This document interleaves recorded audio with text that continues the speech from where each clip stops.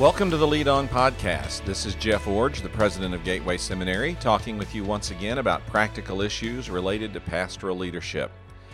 Now, the ideas for the podcast come from a lot of different sources, but this one is unique.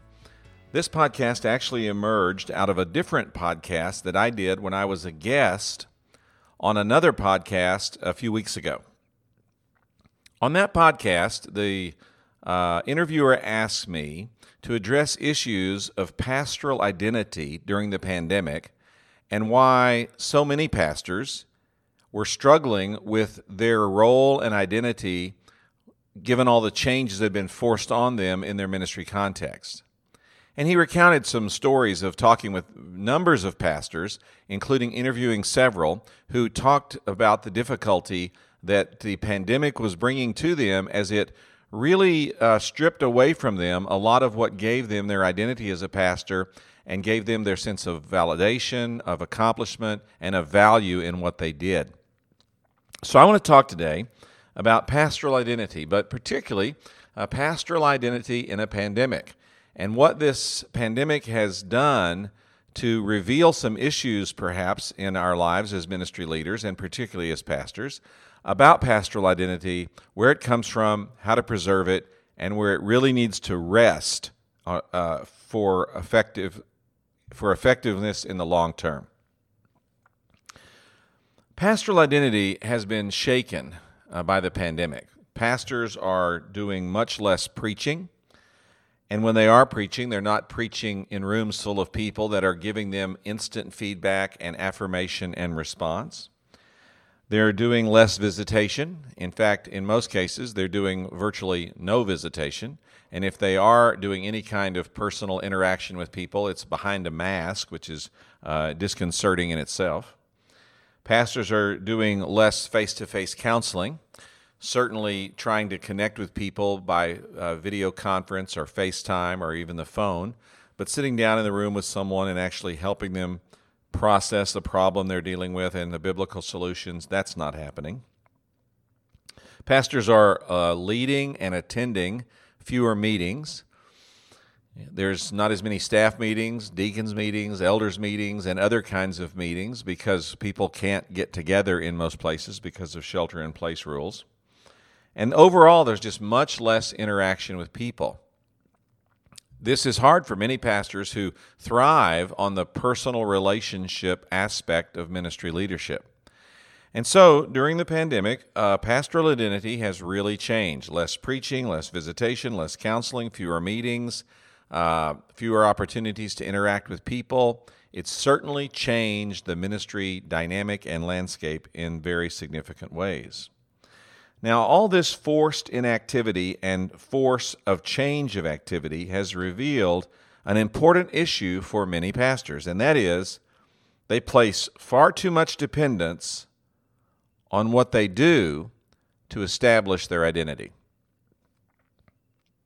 Far too much emphasis on what we do to establish our identity. Now, this often is revealed at retirement. And quite frankly, now that I'm in my 60s, I'm thinking about this. How will retirement someday redefine my identity? I'll lose doing all the things I currently do in ministry on a daily basis. Now, that doesn't mean that I'll retire to a life of inactivity, but it definitely means I won't have the pressing responsibilities, engagements, preaching moments, and people to deal with that I currently have. Now, while sometimes people move toward retirement and say, oh, I can't wait for all that to go away, the hard reality is a lot of this activity is what gives us our sense of purpose, validates who we are in ministry, and quite frankly, establishes our identity as leaders. Identity is often connected to productivity. And the pandemic has revealed this in the lives of many, many people that normally don't go through this until they get to that retirement moment and have to really think through it or work through it. Now, pastors do many important things. They preach and teach and counsel. Pastors evangelize, make disciples, they train leaders. Pastors administrate, they provide a relational bond, sort of a connectivity, if you will, for a lot of church people who feel that in some way their connection to their pastor is vital to their relationship with their church and even to their relationship with God. Pastors also work outside their own congregations. They give denominational leadership by serving on boards or serving as officers and serving in leadership roles. They also give community leadership by doing the same things, boards, leadership roles, and other responsibilities in their community. Pastors do important things, and I don't want to minimize that in any capacity. Just because I'm talking today about the importance of moving away from developing identity based on what we do, that doesn't mean that what we do is not important. The solution here is not devaluing what we do, not in the least. The real solution to the problem is finding ways to define identity and determine worth apart from these activities. That's what's going on right now with so many of you. You're struggling because all of the things that give you pastoral satisfaction, pastoral accomplishment, pastoral validation, and frankly, a sense of pastoral identity have been taken. Now you're scrambling to try to replace those with innovative or creative ways to accomplish ministry function and purpose, but hard reality is things are different, and it results in you feeling different about yourself and about the work you do. The subtle temptation that sometimes isn't all that subtle is that we will develop insecurity and frustration and discouragement and doubt, because when what we do is largely stripped away from us, then who we are doesn't really satisfy this deep longing that we have for a strong sense of identity. Pastors are like every other person in this regard.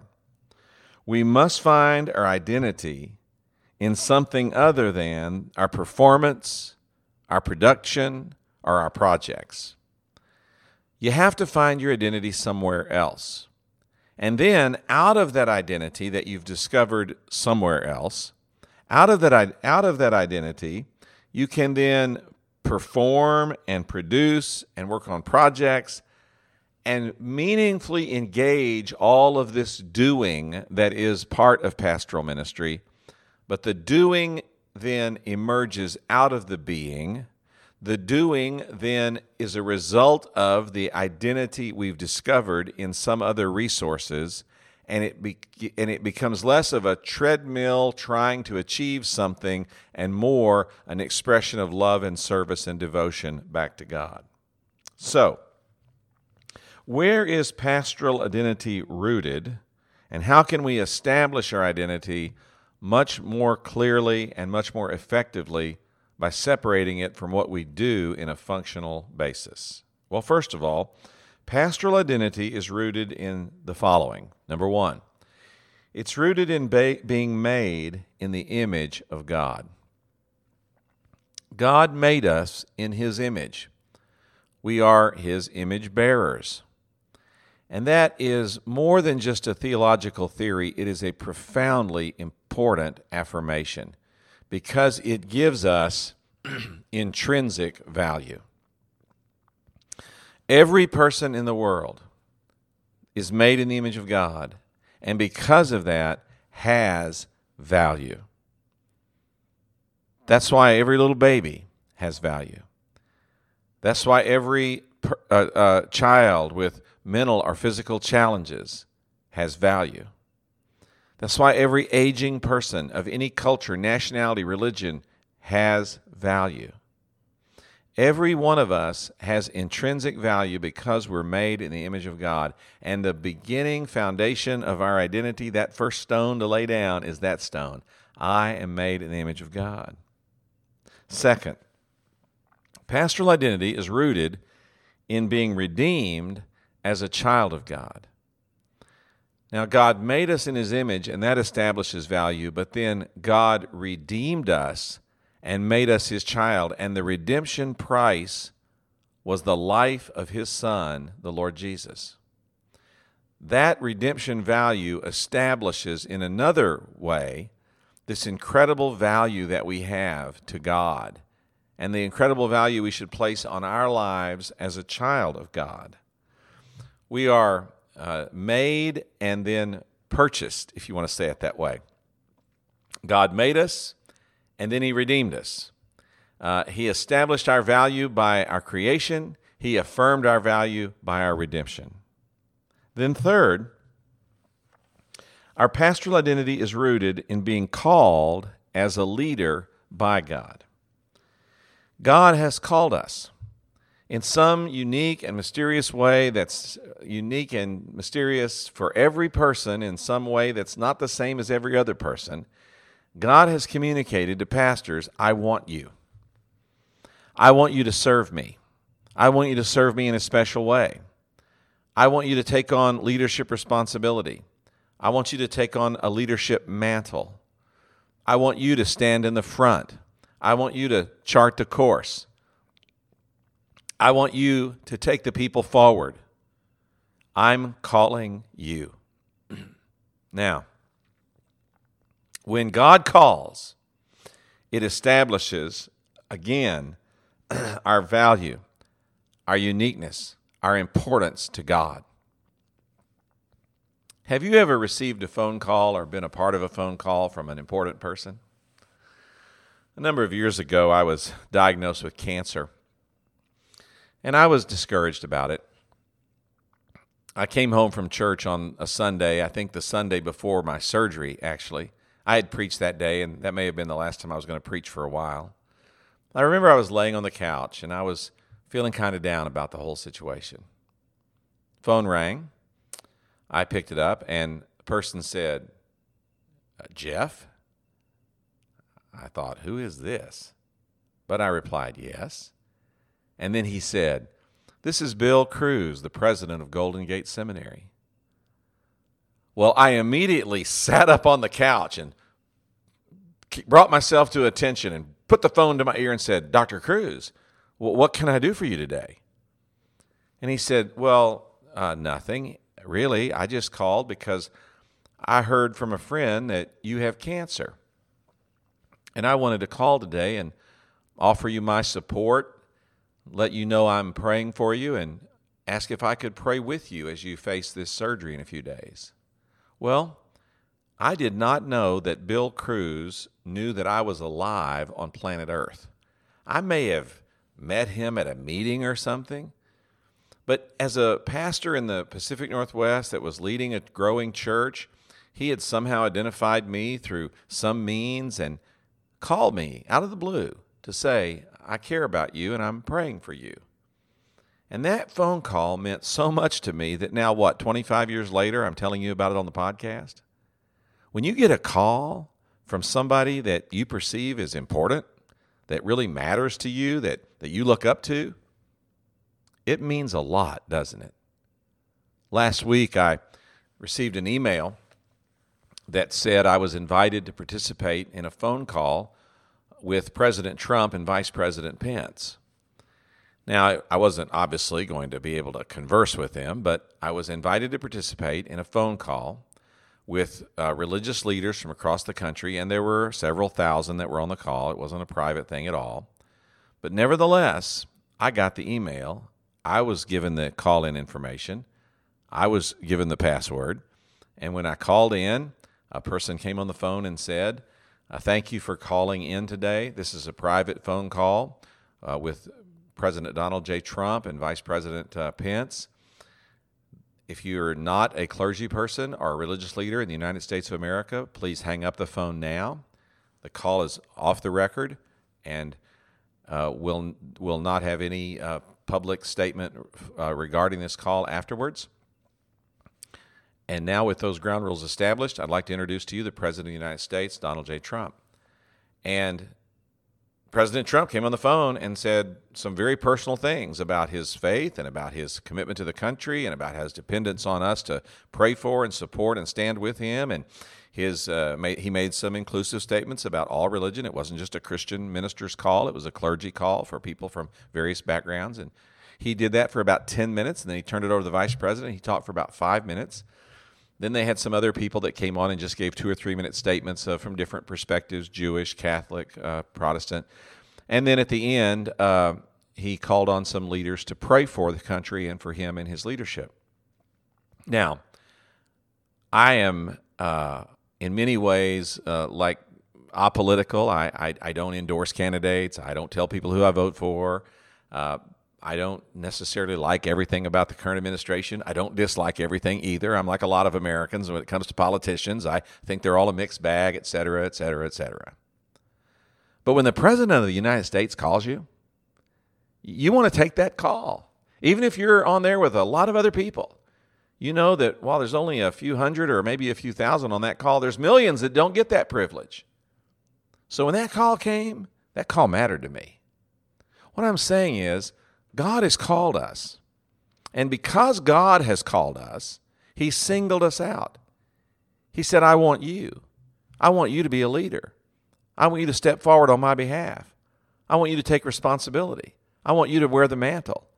I'm counting on you to do something unique and special in my kingdom. I'm calling you. And our pastoral identity rests partly on that call. Now, I've said 3 things so far. Pastoral identity rests on being made in the image of God, being redeemed as a child of God, and being called as a leader of God. That's 3 foundation stones you can put down about your identity. Now, here's the 4th one. Pastoral identity is rooted in being assigned a role by God. God has given you a role. He's given me a role. He said, this is what I want you to do. This is your part to play. Now, when I was coaching baseball for all those years and some other sports too, I would often ask my team a trick question early in our practicing and getting ready for a season. If it was a baseball team, I would ask them this question. What's the most important position on the field? Well, you'd know the answer. Someone would say pitcher. Someone would say catcher. Someone would say shortstop. And those are all really important positions on a baseball field. But that's not the right answer. The answer to the question, what's the most important position on the team, is the position I'm playing. Because if you don't play your position well, the rest of the team won't be able to function. So don't worry about who's playing third base or who's playing left field. If I send you to first base, just play first base and play it well, because the whole team is depending on you to do your part to make all of us successful. I'd say the same thing to you this morning, pastors. God has placed you in a role.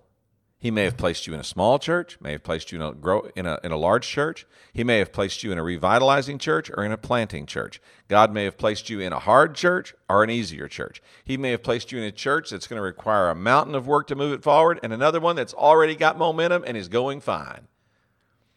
We need to accept the place that God has assigned us and value that as a part of our pastoral identity. Not our identity in the sense that look at our achievement, look at our accomplishment, look at what we've done, because quite frankly, in some places, it's going pretty hard right now. That's not what I mean. I mean that you get your pastoral identity by saying, God identifies with me so much so that He has placed me and given me a job to do in His kingdom. That's how much God values me.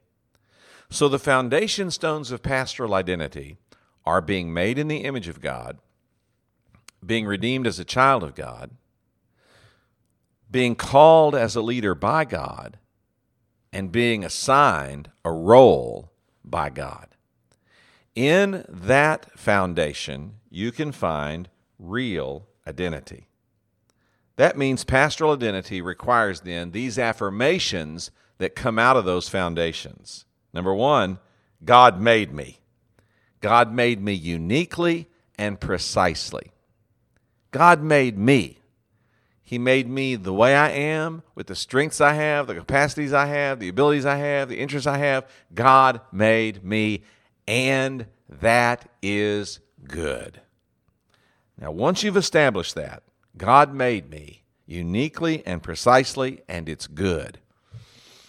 One of the great benefits of that affirmation is it lowers the comparison threshold that you have with other people.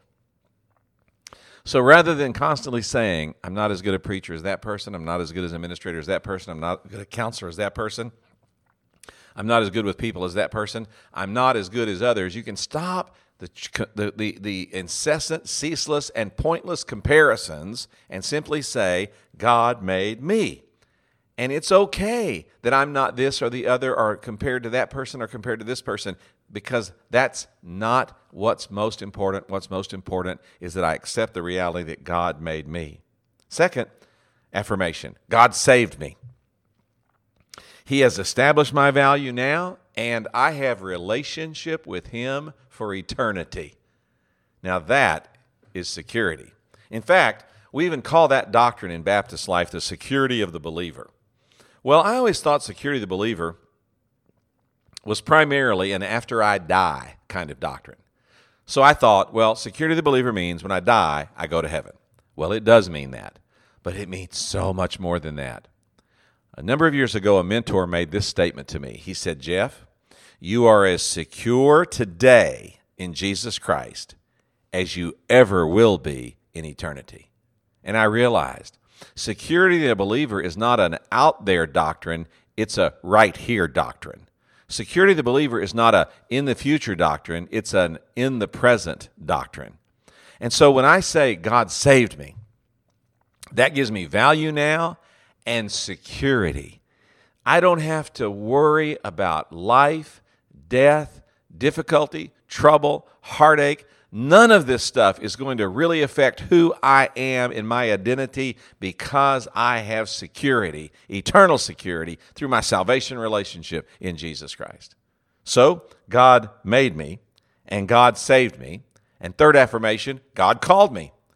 He has a purpose for me to accomplish. He called me. He didn't call that person. He didn't call her. He didn't call him. He didn't call anyone else. He called me. And that call from someone very important to me, the God of the universe, that call matters. It is a great validation in my life. It says God has a place, a purpose, a point for me, and I accept that call. God, finally then, number 4, God has placed me, which means He wants me to fulfill my role, not someone else's role. He wants me to be me, not someone else. Man, this is so important. It doesn't really matter what you do in ministry. There's always someone that you'll compare yourself to and find yourself to come up a little bit short. You know, I've been doing this for a long time now, and I look around at other people that are that are recognized more than I am, or more successful than me in some ways. Their school is bigger, their church is larger, they're able to raise more money, they seem to have more gifting in evangelism, or more gifting in marketing, or more gifting in something that I have. I look around and I just see all these people, and I say, Lord, I mean, really, what am I doing here? And then God reminds me, I placed you right where I wanted you. Now, I've called you, I made you, and I saved you, and I called you, and I know exactly who you are, and I know exactly what you can do, so I want you to just do what you're supposed to do where I've placed you. Where I've placed you. A few years ago, I was talking with the board of trustees here at Gateway, and I said something like this. I said, I'm not the best seminary president in the Southern Baptist Convention, or certainly not in the world. I'm not the best ministry leader by far in the SBC or in the greater work of God in the world. But I said this, but I'm the best leader I can be right now in this place at this time for this school. And that's the way you should feel about where you've been placed. It doesn't matter how you compare to other people, or whether you think you should or whether you think you match up to others in other contexts or other settings or other situations. God's placed you. He made you. He saved you. He called you. He knows what He got. He knows exactly who you are. He knows exactly what you can do. And He said, now, I'm going to place you where I can really use you. And when you're the best you, wherever I place you, that'll be enough. Because where I place you, what you've got and what you can deliver and what you can do and what you're strong at and what you're capable of and what you're going to accomplish, that's just what I need in that position. Now you say, well, I feel misplaced here. Perhaps God wants you in a different position. That's another podcast. But if you are where you are and you're content you're supposed to be there and you know God's placed you there, just get busy. God made you, God saved you, God called you, and now God's placed you, and He knows exactly what He's doing. Be the best you in that context. Lead out of who you are, out of what you know, and out of what you're able to do, and God will be pleased with His placement. You know, when pastoral identity grows out of these foundations and these affirmations, then these results occur. Number one, when pastoral identity grows out of these affirmations, when we do our work will be fulfilling, not onerous, because now our work grows out of our identity rather than seeks to establish our identity. When you come to the deep conviction that God made you, God saved you, God called you, and God placed you, you can gleefully, joyfully, happily go to work every day and say, I am delighted to serve because out of who I am, I get to do these ministry leadership works. It's not onerous anymore because you're not trying to gain something that you can never get by that means. You're trying to express something that you already have by a different means. Second, when pastoral ministry grows out of these affirmations, it means our work emerges from our relationship with God instead of tries to earn or validate it. Look, leaders are production-oriented people, and we can easily fall prey to the temptation that if we just do enough good stuff, God will like us more. That is never true. God made you. God saved you. God calls you. He's already demonstrated that He loves you, that He accepts you, that He values you, and now He's placed you where you are. All of that emerges out of relationship with God, not in order to gain relationship with God. And then finally, when pastoral ministry grows out of these affirmations, we see our kingdom work as a kingdom contribution, not a means to build our kingdom. Wow, this is painful to say, but sometimes even ministry leaders get caught up in trying to build our own kingdom. We want a bigger ministry, a bigger budget, a bigger church, a bigger building, a bigger opportunity. We want to be well known, to be respected. We want to be famous. Well, that's all trying to build your own kingdom. And when you go to work every day to try to build your own kingdom so that you can establish your identity, you'll come up empty at the end. But if you can affirm that you have identity in your relationship with God, you have identity because God made you, God saved you, God called you, God placed you. You have that identity settled. You have relationship with God and it's settled.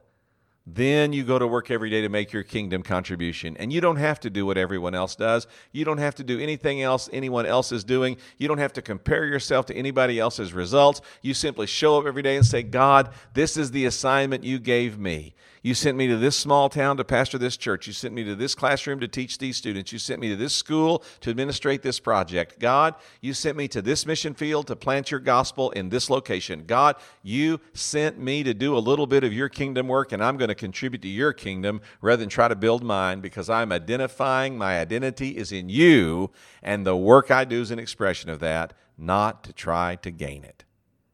Pastoral identity. The pandemic has stripped us of so many things that so often define who we are. It's caused us to come face to face with the reality that our identity cannot be defined by what we do on a daily basis. Identity has to rest on something much deeper. I think it rests on these foundation stones of being made in the image of God, being redeemed as a child of God, being called as a leader by God, and assigned a role by God. And off of those foundation stones, you make these great affirmations. God made me, God saved me, God called me, God placed me. And when you're able to do that, you have established identity. And now you are free. Free to go and do all these things that ministry leaders enjoy doing, not in order to find our identity or establish our identity or even validate our identity, but able to do all those things as an expression of the identity we have in the deep, meaningful, profound relationship we have with God. Think about it, put it into practice. Establish your identity on something other than what you do. Put it into practice, as I've taught it today, foundations, producing work that establishes a kingdom contribution. Do it today as you lead on.